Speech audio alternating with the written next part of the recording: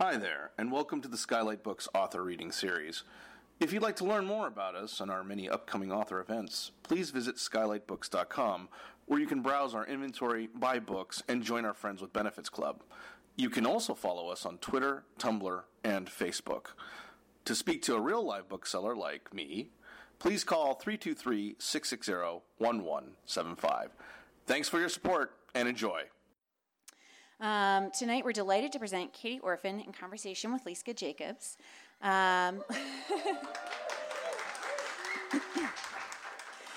Liska is the author of Catalina and the Worst Kind of Want, and her essays and short fiction have appeared in The Rumpus, the Los Angeles Review of Books, Literary Hub, The Millions, and The Hairpin, among other publications. And here to introduce Katie and her wonderful book is Colleen Dunn Bates, publisher, editor, and founder of Prospect Park Books. Please give a warm welcome to Colleen. Thank you. Thank you, Mary, for having us. We always love being here. So I just wanted to give you guys a little background on this book. This is something I've wanted to do for years, something like this, probably my whole life. I grew up on Vermont, right up the street here, and used to walk down Vermont barefoot to the Hillhurst Library when it was on Hillhurst. And I'm a sixth generation Angelino, and nothing pisses me off more than the cliche about LA. You all know what it is, and the New York Times writes something about it about every 6 weeks. And there was a tipping point in 2018 where there was another one of those, New York Times stories about how we're all juicing and nobody can read more than a TV pilot length. And the writer Elena Shatkin wrote a really hilarious takedown for LAist about that. And that was when the switch flipped, and I thought, okay, it's time. It's time to do a book about the book culture in LA. So I've been thinking about it for a long time, and I sent out emails to a few trusted people in the book world here to get their opinions. And one of them was at the time, general manager of the last bookstore, Katie Orphan. And I was hearing back from people saying, oh, it's a great idea, you should do it. And I believe including Mary here at Skylight. And Katie said, oh my God, my agent was just about to send you a proposal for a book just like that. Like, okay. So, because I had thought this is something we would kind of do in-house. So this was just kismet. We sat down and this is what happened, this book. So it was just luck and circumstance and timing that connected, well, I already knew Katie, but where this happened to be. So this became a true labor of love that Katie, just went all out for this, and a whole bunch of us went all out for this. Amy Inoue, who's right over here, she's the best book designer in California. She designed this book. She's amazing. It's such a visual treat. We had a whole editorial team, including Dory Bailey, who's right over there, and some of us in the office, and we had a photographer, we had editorial team, we had artist Kate Wong, who did this really fun, all the illustrations for the cover and inside, and we didn't. One thing I wanted to say is, I didn't sleep for weeks before we went to press, and neither did, I don't think you did either, Katie. And I know that people in my office, Caitlin Keating didn't sleep. There's so much in here. So terrified. Who did we forget? What book did we get wrong? What did we spell wrong? The thing that every editor worries about. And then the book, we worked so hard, night and day, to make sure it was right. The book arrives. I look through, oh, thank God, it looks good. And then my a good friend and one of my most beloved authors, Naomi Hirohara, who is featured in this book, comes by the office and points out a really bad mistake. So I'm acknowledging it. Usually we pretend they're not there. I'm acknowledging it. She is not, in fact, the author of Farewell to Manzanar. She's the co-author of Life After Manzanar. So I'm owning up. I've never done this before. I'm owning up to the mistake because I want you all to know when you're reading this and you say, oh, how come they forgot so-and-so? Or how come they have this book? We worked so hard. We tried. This city has so much richness, so much literary depth and breadth, more than anybody in New York thinks, and we couldn't get it all right. and but we got it 98% right. So I just wanted to kind of give you that background and introduce that. And with that, Katie she's passionate about this. She loves this city. She loves these books. She loves the authors. And nothing has been more fun than working together on this. So here's Katie. Thanks. This is the most beautiful thing I've ever seen in my entire life, so thank you all for being here. Let me put my mic down, and then I'm going to take a picture of you all because this is literally the greatest moment of my life. So hold on.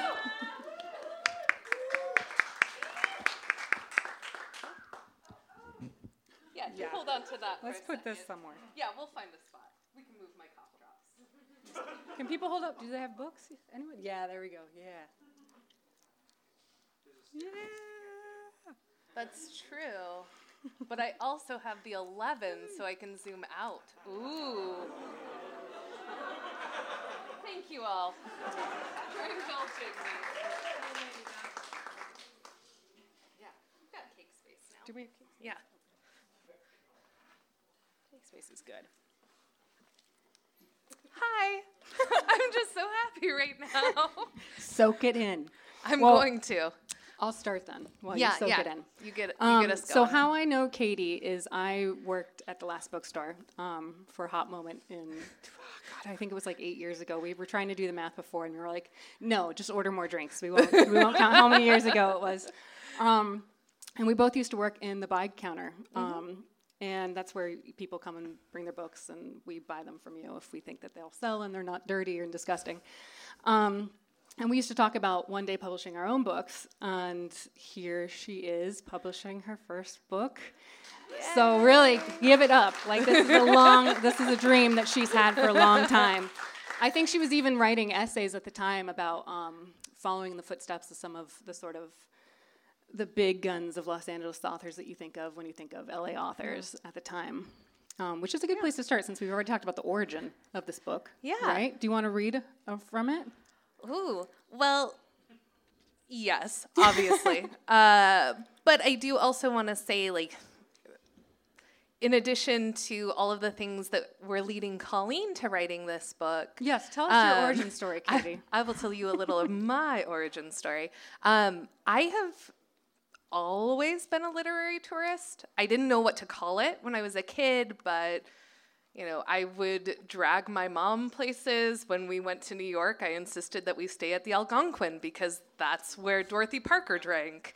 And when I lived in England, we went to Haworth because that's where the Brontes lived. And I have always been passionate about like going to the places that the authors that I loved had lived and were writing about.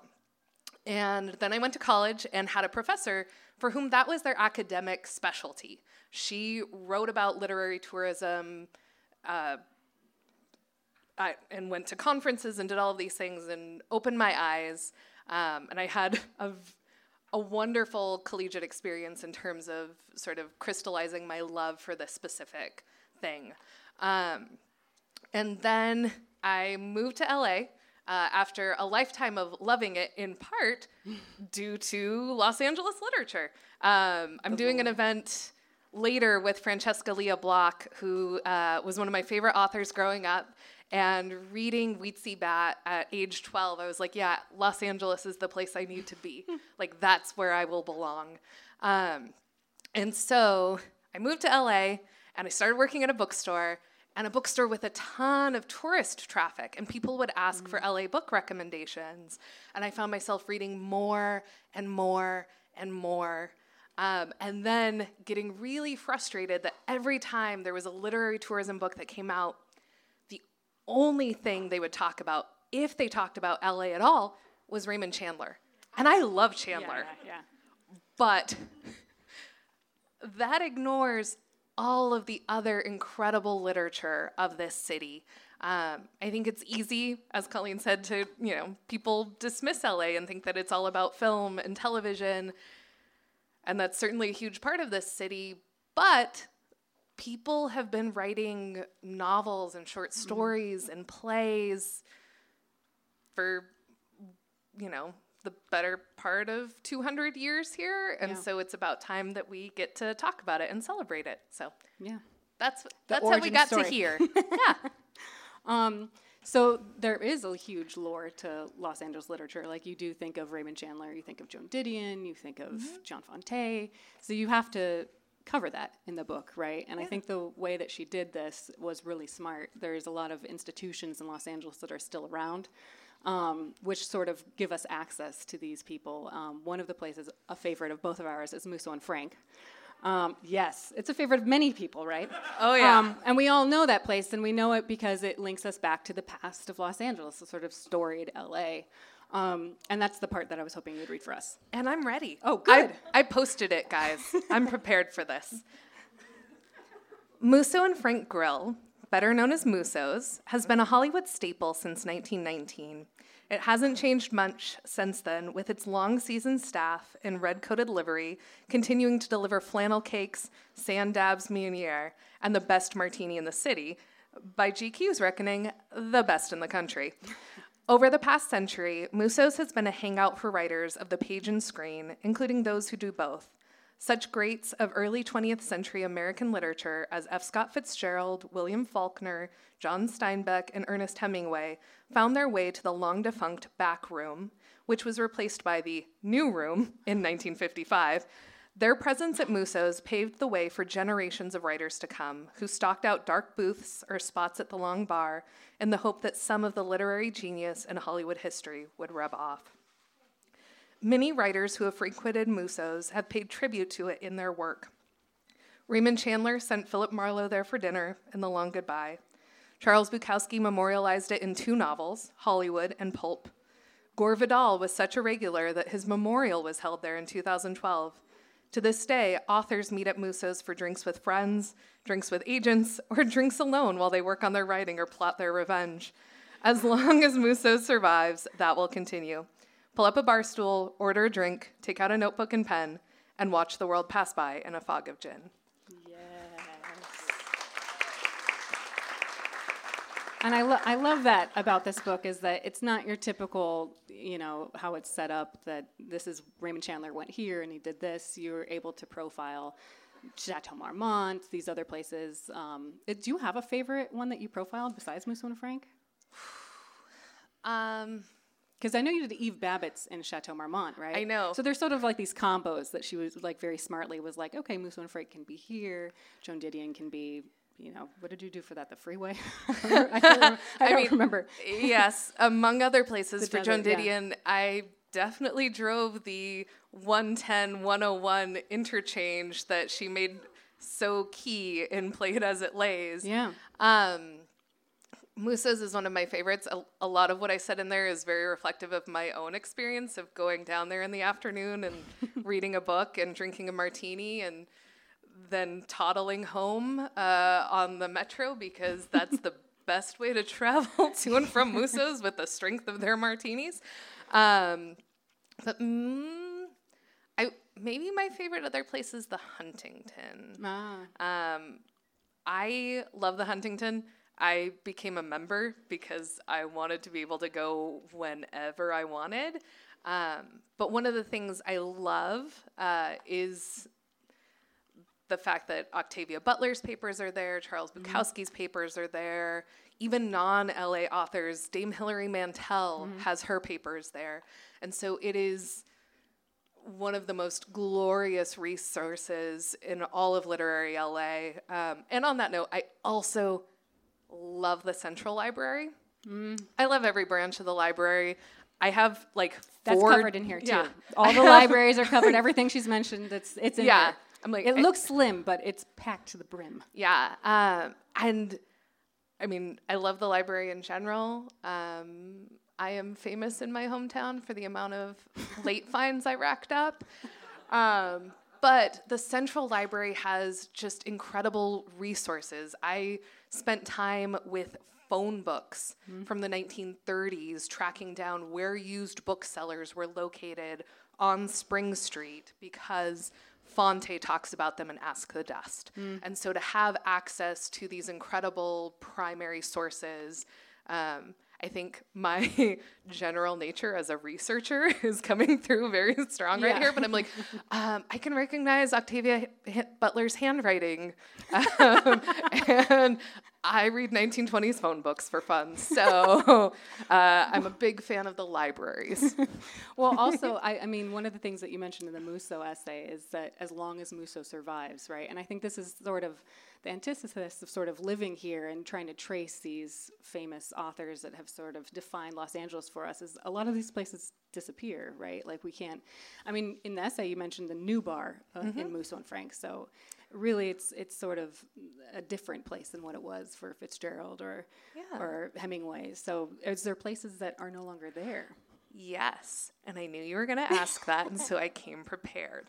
It's like we talked beforehand. Yeah, I think one of the things that was really vital to me, and I think the whole team, about doing this book is the number of places that have disappeared. Los Angeles is kind of infamous for tearing down its history and building over it and not really recognizing or acknowledging what used to be someplace. And so part of what we wanted to do here is capture the moment that we're in right now, but also help people find those places that have disappeared. I brought an additional book with me because I couldn't help myself. I will tell you, the place I am most obsessed with that no longer exists is called the Garden of Allah. Have anyone heard? Have you guys heard of this? Look Anyone? at all you folks who know what I'm talking about. Okay, but those of you that don't, you're in for a treat. Yes.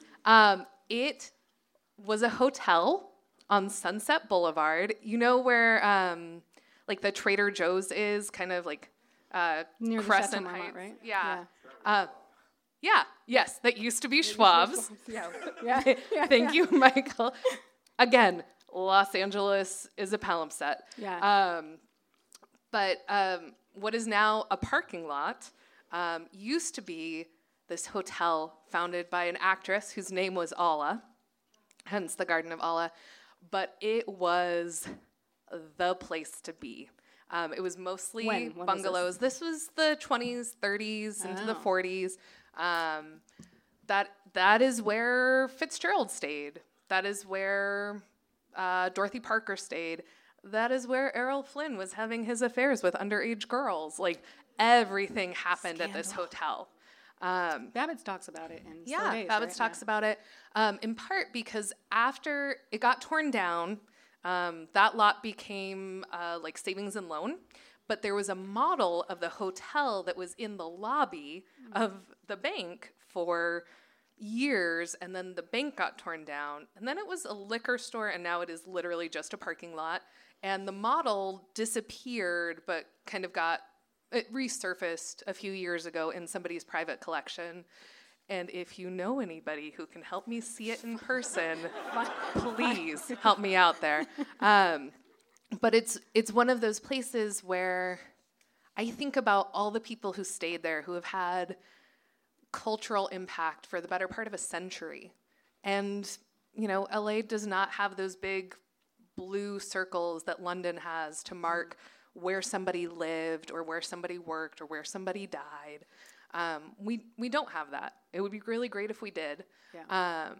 But one of my goals was to help people find those places that have been lost or those places that you might pass by all the time and not realize have this sort of significance. Like, I lived 2 blocks from Joan Didion's old house when I first moved to LA. And I didn't know until much later. And then I was like, are you kidding me? This whole time I was 2 blocks from Joan Didion's. I mean, now it's like a spiritual center, but it's the house that she wrote about in the White Album. And I was like, I love that there is this rich, deep history, and it's terrible that so much of it has been ignored or erased or written over. So we wanted to capture some of that. And I feel like we have a very interesting connection, having worked downtown together and seen, I mean, when we started there, the park across the street from, you guys know where the Last Bookstore is, right? The park across the street from that was like an old tire yard or something like that? It was a parking lot. That was a parking lot? Yeah. And I feel like it was just a garbage site. But and then it turned into a park. And then very rapidly, things around it started to change. within a few years of just me working there. And even after you left, it was still changing. And now I drive down there and I'm like, what is this place? I don't recognize it anymore. Yeah. But the way you approached John Fonte, right, who was sort of looking at downtown in a similar way, I think was a smart way of going about it. Would you go downtown to sort of follow in his footsteps? Did you try to? Yes. With every chapter in the book about a classic LA author, most of whom, but not all of whom, have passed away. There are a few of them who are alive, but might not live in Los Angeles anymore, or aren't noted recluses. So with all of those, with everybody, I was like, I want to take field trips. Yeah, that's the best way to get to get access. So, even though I would spend more than 40 hours a week downtown at work, for John Fonte, like, I went down on my days off and I walked the route that he took from the building he lived in on what is now Olive. If you know the giant retirement community buildings on Olive, kind of across from the Omni Hotel. Oh, yeah. That is where Bandini, Arturo Bandini from Ask the Dust, lived. Before those buildings were there used to be residential hotels that went down the side of Bunker Hill, parallel to where Angel's Flight is. But yeah, I would walk his route. I would go to the library. I would find places he went. I went and had beer at the King Eddie Saloon. And you can too. You can too. But I mean, I'm very food and drink driven. So I was like, ooh, if you mentioned a restaurant or a bar in one of your books, I wanted to go there. But it was true too of my interviews with living authors. Michael Tolkien is here, who I interviewed. And we went to the Grill on the Alley because it is one of the locations in The Player where characters go to have lunch. Yeah. So it was really important to me to, as much as possible, step into the locations that people talked about, to be able to describe what's there, describe what you might find now, describe what used to be there, and hopefully make it come alive as much as possible. So how did you go about with your interviews with 11 authors? I'm one of the authors that was interviewed in here, and we were talking, and Catalina was when it came out. And so we interviewed at the Miramar Hotel, which is where the book takes place, which makes sense for me. And then reading through all 11 interviews, because it spans the genres of all Los Angeles, there's a lot of different types of writers here. We've got noir, we've got literary, we've got YA, we've got all kinds. And there's a good representation in here. So talk a little bit about your interview techniques, please. Oh, good Lord. What were you thinking as you went into it? Because, I mean, there's a different way with me, who than Michael Connolly, who, I'm sure you had to jump through some hoops to land that one. A few. I will tell you, it is as comfortable as I am with public speaking. I'm very shy about talking to people one-on-one who I don't already know. So it was certainly a fun exercise in getting outside of my comfort zone. But, I reached out to people that I knew, and then I would have them introduce me to other people as necessary. And what kind of things did you guys talk about? What was sort of your philosophy going into it? The things that I was really interested in, because we were talking so much about Los Angeles as a literary place, I wanted to know the influence that the city had on what they wrote, on how they told stories, how important it was for them to capture the geography of the city, places that were essential to them, and then to talk, too, about the broader literary community. One of my favorite things to talk about with the people I interviewed, and it came kind of as a surprise, but a really beautiful and pleasant one, was to talk about their literary community, was to talk about, maybe the readings they go to, the people who read their work, the people that they're in touch with. And one of the incredible things about a city this size is that there are all of these different pockets. I would talk to people who had mutual friends in common with some of the other people I was interviewing, and I would talk to people for whom their whole world full of other writers and creatives maybe didn't overlap as much. But really talking about how the city and the people in it fueled their creative work, and inspired them, and, you know, gave Which them makes this feedback. very different from other sort of like guidebooks of Los Angeles, because it's not just information of the past, right? It's sort of a catalog of what's happening now, and not pretending like it's not ongoing. There's also different festivals that are listed, different publishers that are listed also.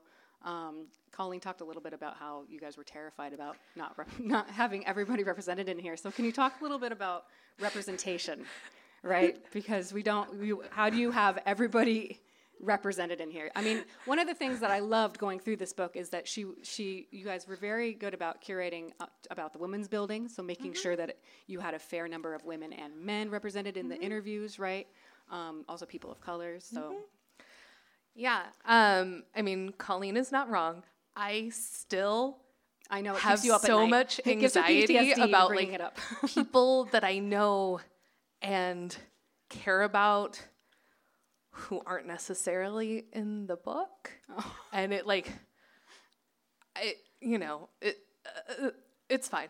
It's fine. That's what anti-anxiety medication is for, folks. But see, this is also a good way of having it be like volume 1, right? Volume 2. I can see this going on forever. Buy it, buy a bunch of them, and then maybe Colleen will want to do a second volume, because I have so much more material, and I think she does too. Well, there's a really interesting section in here that Mike does, right? Mike the poet, right? Sort of alt reading, right? So like never do they pretend that this is the Bible, right? There's constantly references to other books that if you want more information about an alternative history of Los Angeles, here's another book for you to read. Yeah. And I will, to go back to your original question, it was very important to me as a woman that female writers were represented just as much as male. I think especially when you tend to look at the literary canon. Especially for LA. Well, yeah, but I mean, just in general, we've got English degrees. We know. Like, I know. We also worked at a bookstore. We know what's sold. I mean, the canon in the West tends to skew to white men. And there are a lot of incredible white male writers, and I love a lot of them. But it was really important to me, too, that women's voices were heard as well. And as somebody who is biracial, it was really important to me that I represent people of color. Yeah. And there are certainly a lot of challenges with that as well. Like, in terms of looking for Latinx authors, it is a enduring issue that it's not that people are voiceless, it's that people in positions of power aren't giving people the platform to share their voice, which is to say, trying to find literature written by California authors in, say, the late 19th century is incredibly difficult. But you can find, say, white writers like Helen Hunt Jackson, who wrote Ramona about a woman who was half indigenous, raised by a Mexican family on a rancho in Southern California, and she used her position of privilege to bring to light issues about, for communities that weren't given the opportunity to represent themselves. But, I thought about all of these things as I was looking. Yeah. And was so fortunately, I got, Luis Valdez, who is a contemporary playwright, also has written plays about all different eras of the Mexican-American experience in California. And so even though it's contemporary work, we could still talk about what was happening as California became part of the United States, and what was happening to Mexicans who suddenly were no longer in Mexico, but were in the U.S. Yeah. So all that to say, there were plenty of challenges. I would really love for there to be, Tongva literature that's widely available. But I took advantage as much as possible of the rich variety. Yes. And it wasn't just the like personal demographics of who was represented, but also looking at like genre representation. My friend Amber, who is sick and could not make it tonight, is one of the people I interviewed, but she is still, as far as I know, the only person who's written fantasy that takes place in Los Angeles. Wow. And so I wanted to not just touch on the noir, not just touch on the literary fiction, but also say, like, there's really fun genre stuff that can happen here. Yeah. And so my hope is that, like, for readers, there is somebody or some genre or something that connects with them. Yeah. There definitely is. Okay, I think thanks. so. I mean, I've read through the whole thing. I mean, one of the cool things about it, too, is it's very inclusive, right? And that's the nice thing about Los Angeles. I feel we've talked about this before, and even in our interview, is the idea that Los Angeles is constantly, yes, it's rebuilding itself, but part of that is because everybody's that comes here should feel like they can be a part of the literary community, too. Yeah. And it's why you guys have not just book festivals and publishers listed here that are local, you also have writing workshops that are available. So with all of that going on in this book, how in the world did you structure it? I mean, Colleen mentions this a little bit in the foreword. We went back and forth on a lot of different ways to structure it. We talked about structuring it geographically, west side, east side. We talked about structuring it chronologically. And then there was, I believe, at one point a conversation about how the book would essentially go from black and white to color because all of the like images that we would have of authors of the early 20th century would all be in black and white. And we were like, you know what, let's just essentially randomize it so that like if you were maybe interested in one specific person or one specific thing, we can introduce you to other things, other authors that you might not have come there looking for. So it's very fun to me that, you can read a chapter on Wanda Coleman and then, a few pages later be reading a chapter about Luis Rodriguez. Although, to be fair, they're both poets, so I guess that's not the biggest juxtaposition I could have come up with, but yeah. So we were talking about this last time. We had, I think, breakfast, pancakes or something last week. Yeah. And I asked her, what have you learned from this? And her whole face went white. She was like, I'm writing an essay about that right now. I don't know. So I'm curious now if you've found an answer. Having done all of this research, compiled all of this information, looked at Los Angeles and how diverse the community is, and you know how welcoming but also spread out the LA community is. I mean, my God, we literally are in a pandemic, and this is a full house of people. New York likes to pretend they're, they've got like lit communities down, but like, come on, this is incredible. Yeah. So what have you learned? What's the takeaway? I mean, I have learned how little I know. I carved out shelves on one of my bookcases just for the books that I read for this book. Wow. I mean, before Colleen and I connected and I got a contract, I had spent the better part of 2 years doing intensive reading and research and note-taking, which was helpful because I had 4 months to write the book. We didn't talk about that. We should talk about that. We did this book so fast. Yeah. I'd call her and be like, do you want coffee? And she'd be like, no, I'm busy. I work and then I come home and then I do different work. It's great. Yes, she wrote this entire thing while working full-time at the Last Bookstore. It's true. I did take 2 half days though, guys. So she is human, folks. But, it's the most wonderful thing about Los Angeles literature is that,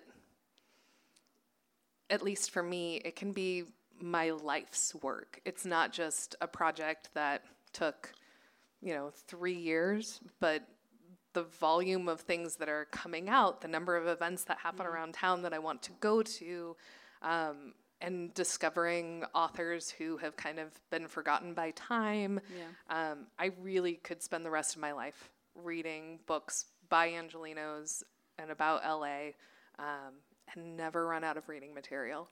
I love that. That's wonderful. Thanks. No, what do you want them to take away from reading the book? You know, you didn't prep me for this one, I know. Liska. Because I think there's something in here for everyone, right? Yeah, I mean, I was listing off people who I could give this book to, and it was pretty much everyone I know. Thank you. Mostly because there's a picture of me in it, so I'm like, it's like there also is. a gift for, you know. Yeah, it's a lovely picture. I mean, yes, obviously, buy copies for everyone you know. That's a great takeaway. But You're I mean, welcome. my hope is that you find someone or something or some place that you didn't know about before, that you discover an author that you'd never heard of, whether it's in one of the longer features or in one of the sections. We have a lot of lists of contemporary LA authors, people who lived in LA, many of whom have since passed, but some of whom who have just moved out of the city. You know, we have essential nonfiction and history, and you know, I am and always will be a bookseller at heart. So I'm like, I want you to discover a new book or a new author that you want to read. Go out and buy it from an indie bookstore, preferably. Woo! But I also, you know, I would love to see people like taking field trips to the Huntington with an Octavia Butler novel in hand, or you know, going. One of my favorite things, like Ray Bradbury wrote a like trilogy of light noir that take place in LA.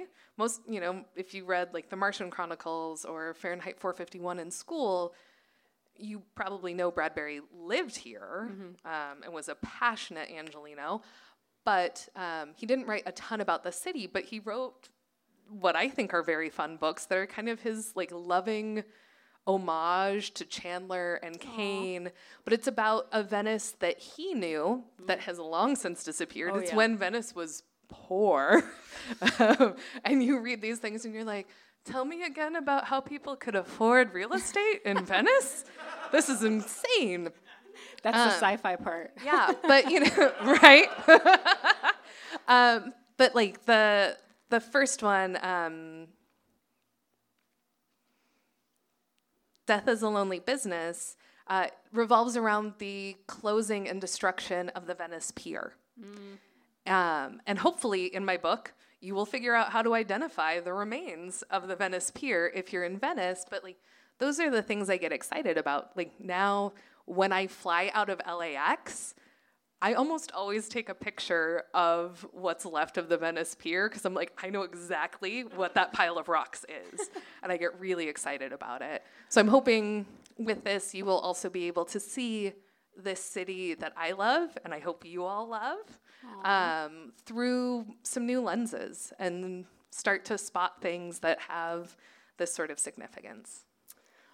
Before we open up for questions, I want to. This has been a huge LA love fest, but there's also a section of quotes from authors that hate LA.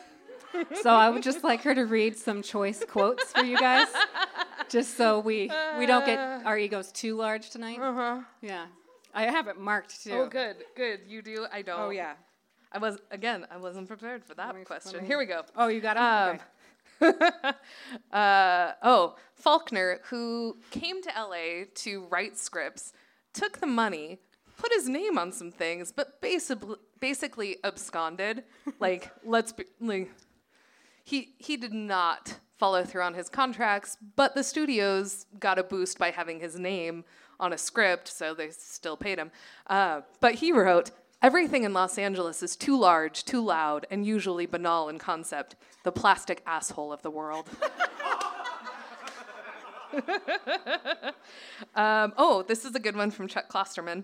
Wait, what? Tell us some good info. You know, about I him. don't have dirt on Chuck Klosterman. Damn, I I'm wanted sorry. to. Oh, and this is being recorded too. It is. Okay. And he's still alive. Oh. Unlike Faulkner. Okay. Yeah. Never mind, sorry. Nothing but love for Chuck course you don't Klosterman, have who any is dirt very right funny. I'm shocked by anyone who doesn't consider Los Angeles to be anything less than a bozo-saturated hellhole. More. I love laughing at these idiots. Go. Okay. I'm from here, so Yeah, I and much I like take it Colleen, you're a personally. multi-generational yeah. Angelino. Okay, so Truman Capote, who is partially buried in Los Angeles. When he died, there were some issues about who got his remains, and so his remains got divided between a couple friends, one of whom lived here, and so her portion of his ashes are interned at Pierce Brothers in like Santa Monica. Like it's Westwood. Don't worry, there's a list of cemeteries. It to is, visit and it's here in there. too. Like, yeah. and Pierce Brothers is crazy because it's basically hidden by all of these huge buildings, but loads of famous people are buried there. So anyway, Truman Capote didn't die here, but is partially buried here. And he said, "It is redundant to die in Los Angeles."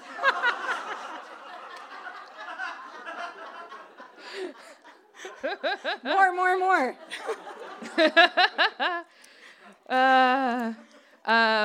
I feel like this is appropriate in our era of climate change. Oh, good. There was nothing wrong with Southern California that a rise in the ocean level wouldn't cure. And that's from Ross MacDonald, who is one of the great LA noir writers. Oh, man. I'll read one more. This is from John Gregory Dunn, who, did live here for a long time before decamping to New York with his wife. Yeah. And they lived in Malibu, so they had it That's easy. true. I mean, All right, go on. They made plenty of money from screenwriting, and I definitely came with a tote bag with his wife's face on it because I love her. So yeah, whatever. Those of you who don't know, he's Joan Didion's He's wife. Joan Didion's Husband, late sorry. husband. But he wrote this. Los Angeles is the least accessible and therefore the worst reported of American cities. It is not available to the walker in the city. There is no place where the natives gather. Distance obliterates unity and community. This inaccessibility means that the contemporary de Tocqueville on a layover between planes can define Los Angeles only in terms of his own culture shock, which I like as a final quote because I feel like a lot of the work of this book is to decimate that absolutely. perception. Yeah, because that also sounds like what Colleen was talking about, those New York Times that haven't changed their tune since he's been here, which was like in the 70s. Yeah. And I think this book does that, so congratulations. Thanks. On that. Thanks. I'm going to give her a round of applause. Thanks. Should we open it up for questions? Yeah, Questions? Luis. What was like the biggest revelation you got for doing the research you did? Like, what was your biggest takeaway?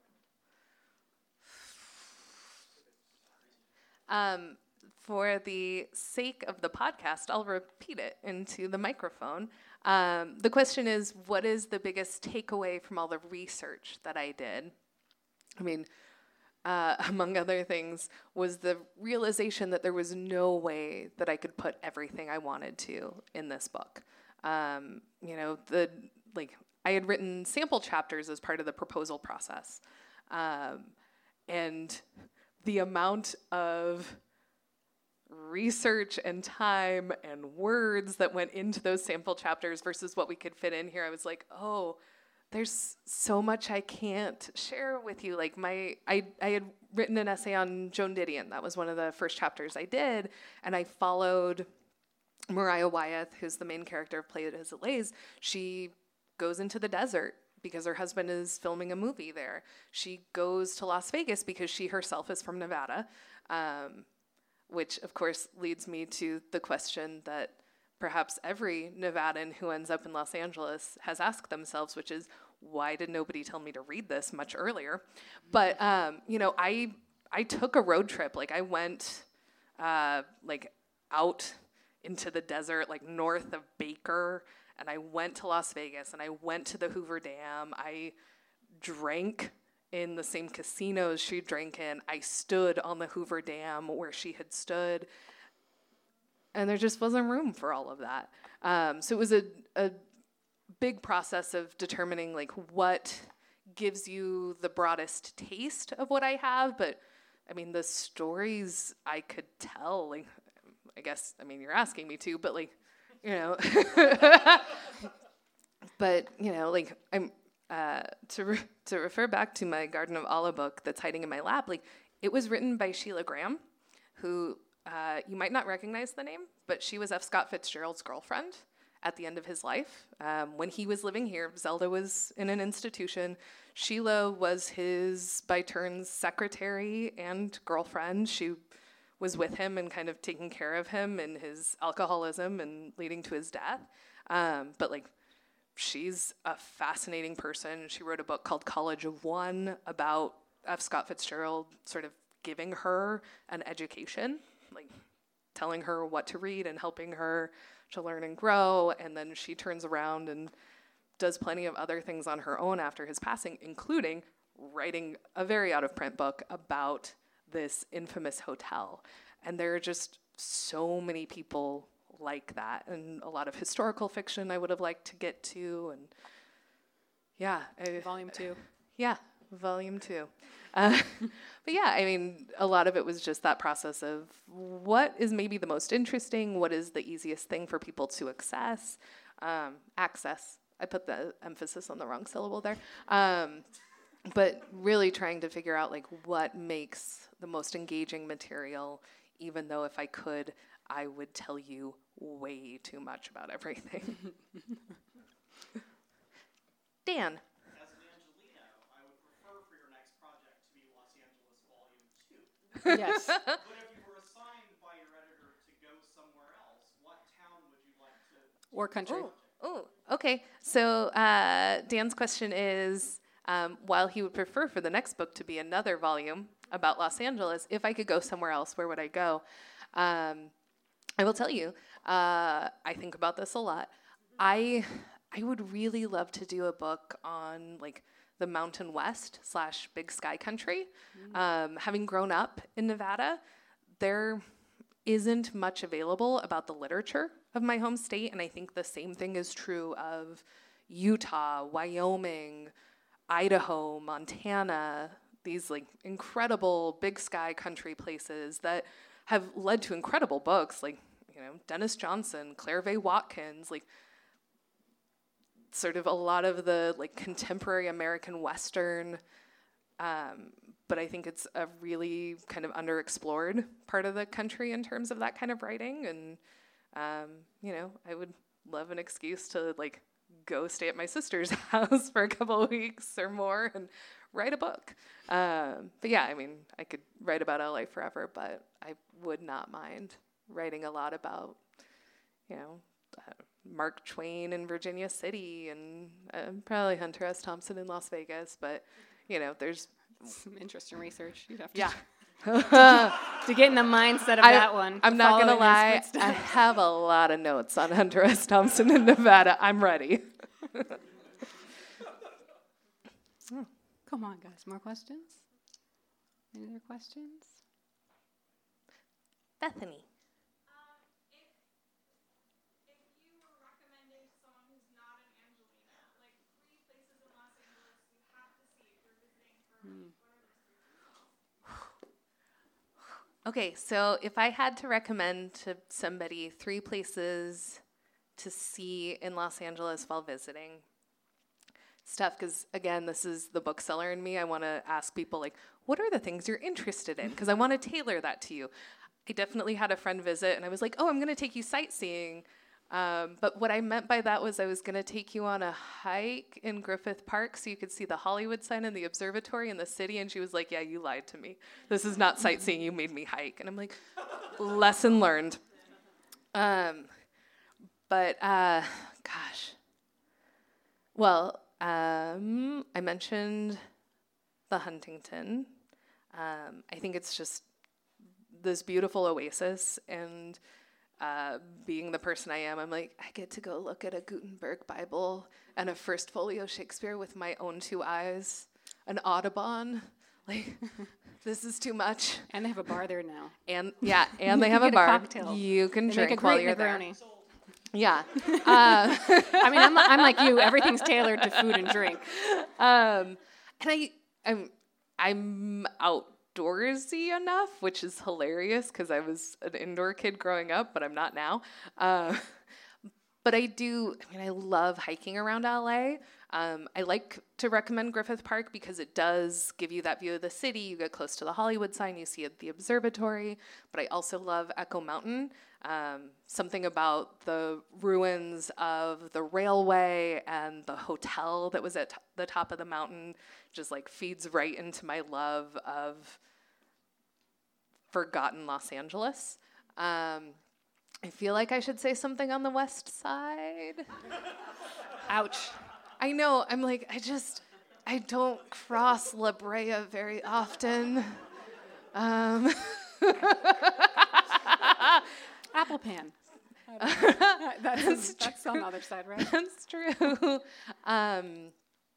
Gosh, maybe one of the like older movie houses, like going to something at the Egyptian, like an American Cinematheque showing at the Egyptian. I mean, the Vista is my neighborhood theater, and I love going there.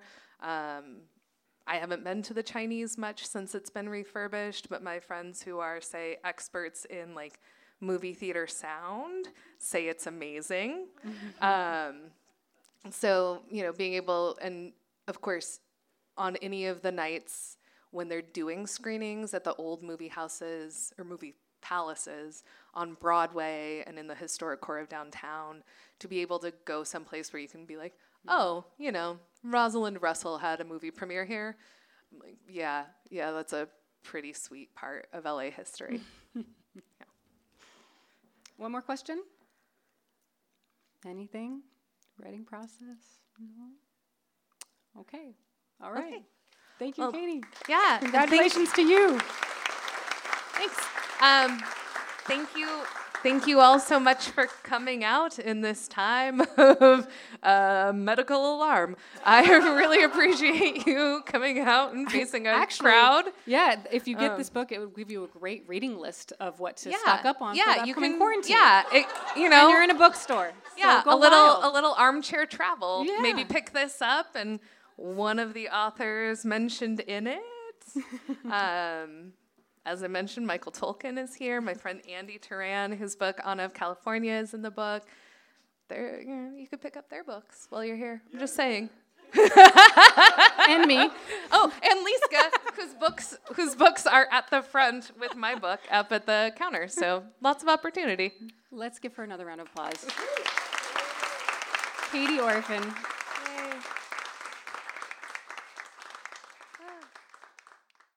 You've been listening to the Skylight Books author reading series. Don't forget, you can listen to this and all of our other great podcasts at skylightbooks.com. Thanks again for stopping by, and we hope to see you soon.